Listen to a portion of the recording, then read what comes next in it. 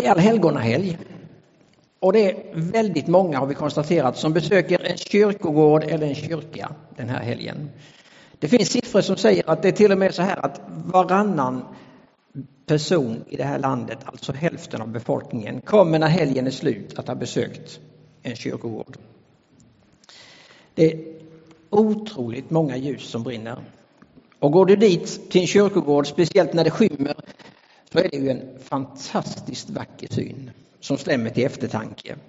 Och vi funderar över, alltså hur hänger det ihop egentligen? Livet och döden och det som kommer sen. För tanken på döden och vad som händer därefter skulle nog hjälpa oss att leva ett rikare liv även här och nu.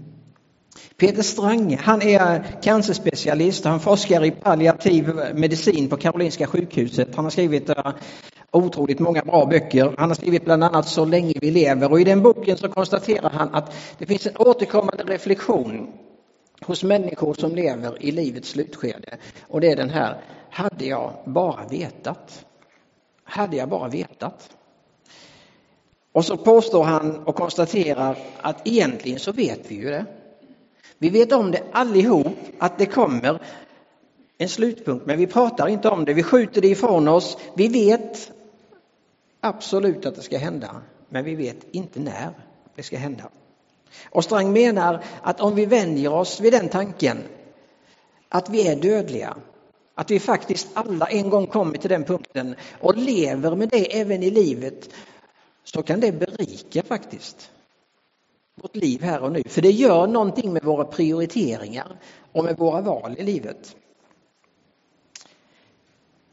Jag sa igår att jag kom till en kyrkogård för ett tag sedan, och då stod det vid ingången: kyrkogården är det dödas vilostad och ett minnenas rum, en Guds åker, står det. Minnenas rum. Ja, i sån här helg är det ju många minnen, oftast goda minnen som dyker upp, och det är faktiskt en del av vårt sorgarbete, detta med att minnas. Att samtala om, att nämna, att ofta komma tillbaks till dem som har gått för oss. Och när vi återupplever förlusterna så kan vi lagra dem på ett lugnare ställe i minnet, påstår prästen Per-Arne Dahl. Guds åker då, det pekar ju framåt, eller hur? Det pekar mot något som sås, som så småningom kommer att skördas. Det pekar om att det finns en fortsättning. Alltså du sår ett litet frö och så kommer det upp en vacker blomma eller ett träd, eller du kan skörda frukt så småningom. Du sår något som är litet och så växer det upp något som är betydligt mycket större. Och det påminner vi varandra om när vi firar begravning exempelvis. Då så säger vi att det som blir sått förgängligt, det uppstår oförgängligt. Och vi påstår att det som blir sått i svaghet uppstår i kraft.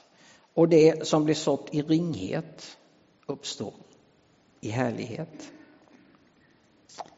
Ibland tänker vi oss himlen på olika sätt. Inger läste lite här i inledningen, och det finns väldigt mycket, framförallt i Uppenbarelsebokens språk, som är nästan omöjligt att förklara.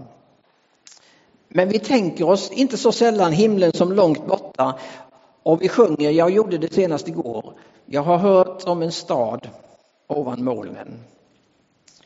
Och samtidigt så tror jag att himlen är oss nära, mycket närmare än vi någonsin kan tro. N.T. Wright, en teolog, han skriver en bok som heter Ännu bättre, hoppet om himlen med nya ögon. Han skriver att det är som att det är två parallella världar istället. Där liksom hinnan emellan är väldigt tunn egentligen. Emellan de här två världarna. Och ibland brister den. Ibland droppar det igenom ifrån den himmelska världen, så där så vi kan ana något större. Vi kan ana att vi är en del av en större berättelse. Och det här att världarna hör ihop, att liksom tiden och evigheten hör ihop, fast vi ibland delar på dem, det är ju absolut ingenting nytt egentligen. Idag ska vi fira nattvard så småningom, hoppets måltid. Nattvarden, eukaristin, alltså glädjemåltiden. Och i Svenska kyrkan, om du går dit och firar nattvard, så finns det ju en altarring, och så går man fram till altarringen och firar nattvard. Och vad är den en symbol av? Jo, det är ju bara halva ringen, eller hur? Tanken med altarringen är att det finns en fortsättning på den andra sidan så att ringen blir hel. Alltså där firas den himmelska gudstjänsten på den andra sidan av altarringen. Så där har vi den symboliken att när vi firar gudstjänstgemenskap här i Allianskyrkan i Jönköping så är vi inte ensamma. Det finns en gudstjänst till som pågår i den himmelska världen. Så egentligen är vi ett jättegäng som firar gudstjänst ihop, fast vi inte riktigt märker det. Men den hinnan är nog egentligen ändå ganska tunn. Vårt evighetshopp, det är ju rubriken. Det handlar om hopp, och hoppet är ett sätt att angripa framtiden. Hoppet är livets horisont, säger teologen Emil Brunner, och han påstår att det syre är för lungorna, det är hoppet för meningen med livet, säger han. När den här påskmåltiden skulle firas för första gången, då har Israels folk varit i Egypten 430 år ungefär. De kom dit på grund av en hungersnöd, och i början så såg det väldigt bra ut. Allting fungerade, men ju längre tiden gick och ju mer åren lades till år så blev det svårare och svårare, och nu befinner de sig i en väldigt svår tid. Och det är så här att tiden är så svår som man tänker faktiskt att Gud har övergett dem. För de tänker att de ber och Gud inte lyssnar. Men snart ska de förstå att den upplevelsen inte riktigt stämmer med verkligheten. För så kommer Mose. Och nu har man slaktat lammet. Nu sitter man innanför låsta dörrar. Nu är man resklädda, förberedda. Det råder spänd förväntan. Och nu har hoppet tänts igen. För i natt ska det hända. I natt ska vi få lämna Egypten. Så det som såg helt hopplöst och mörkt ut, det som såg ut som det var helt kört, plötsligt har det vänt. Och hoppet har tänts igen. Det påminns vi om när vi firar nattvarden. Lite längre fram i historien så är Israels folk där igen. Sången har tystnat, hoppet har runnit ut, och när man ber dem sjunga så säger de nej. Varför ska vi sjunga? Vi vill inte sjunga. Och det står till och med i en av psalmerna att när vi hänger upp harpan eller gitarren eller så i trädet, vi vill inte sjunga. Det är ingen idé. Och nu är de i fångenskap igen, de är i Babylon, fast denna gången blir det bara 70 år och inte över 400. Och så plötsligt händer det. Det står i den gamla översättningen att Gud uppväcker kung Kyros ande. I den som är nu, alltså 2000, så står det att Herren ingav kung Kores att frige israeliterna. Och så är de där igen. När de trodde att det var slut, då börjar något nytt. Då kommer en helt ny tid in. Man får framtidslöften och man får liksom lyfta blicken, och så kommer Zerubabel, Haggai och Sakarja, och så kommer det ord som inte genom någon människas styrka eller kraft ska det ske, utan genom min ande, säger Herren. Och så åker man hem och så bygger man upp muren och hela stan och templet bygger man upp igen. Och så har hoppet återvänt. Mellan gamla och nya testamentet är det en sån där period som man säger är 400 år av tystnad. Det stämmer inte riktigt, men man tänker ändå att det är ungefär så. Då är folket där igen i den där hopplösa situationen. Och så börjar en röst höras på vägarna och kullarna i Galileen och Judeen. Det börjar på något sätt sjunga, och man upptäcker att Gud har blivit människa i Jesus Kristus. Och något alldeles nytt har trätt in i världen. Och nu kommer det hoppet tänds som aldrig någonsin ska gå att släcka. Och som Petrus uttrycker det med orden: välsignad är vår Herre Jesu Kristi Gud och Far. I sin stora barmhärtighet har han fött oss på nytt till ett levande hopp genom Jesu Kristi uppståndelse från de döda. Så är hoppet där igen. Ett levande hopp. Det har gått lite upp och ner i historien. Det märker vi ju. När vi läser, det har slocknat och det har tänts igen. Och när det har varit som mest hopplöst, då har hoppet tänts igen. Eller hur var det när kvinnorna var på väg ut i graven? Långfredagen hade släckt allt hopp egentligen.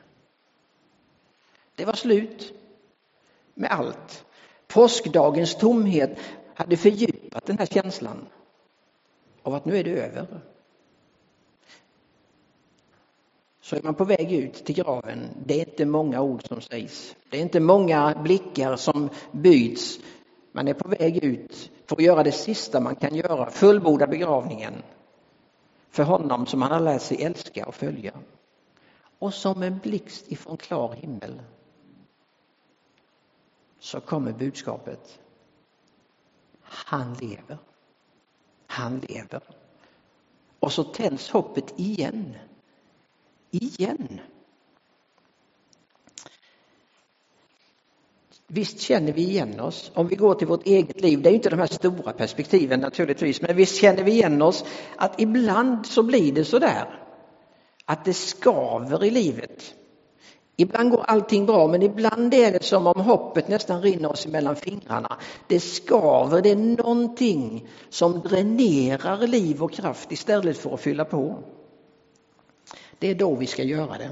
Det som vi lär oss när vi samlas på musikkåren här varje torsdag.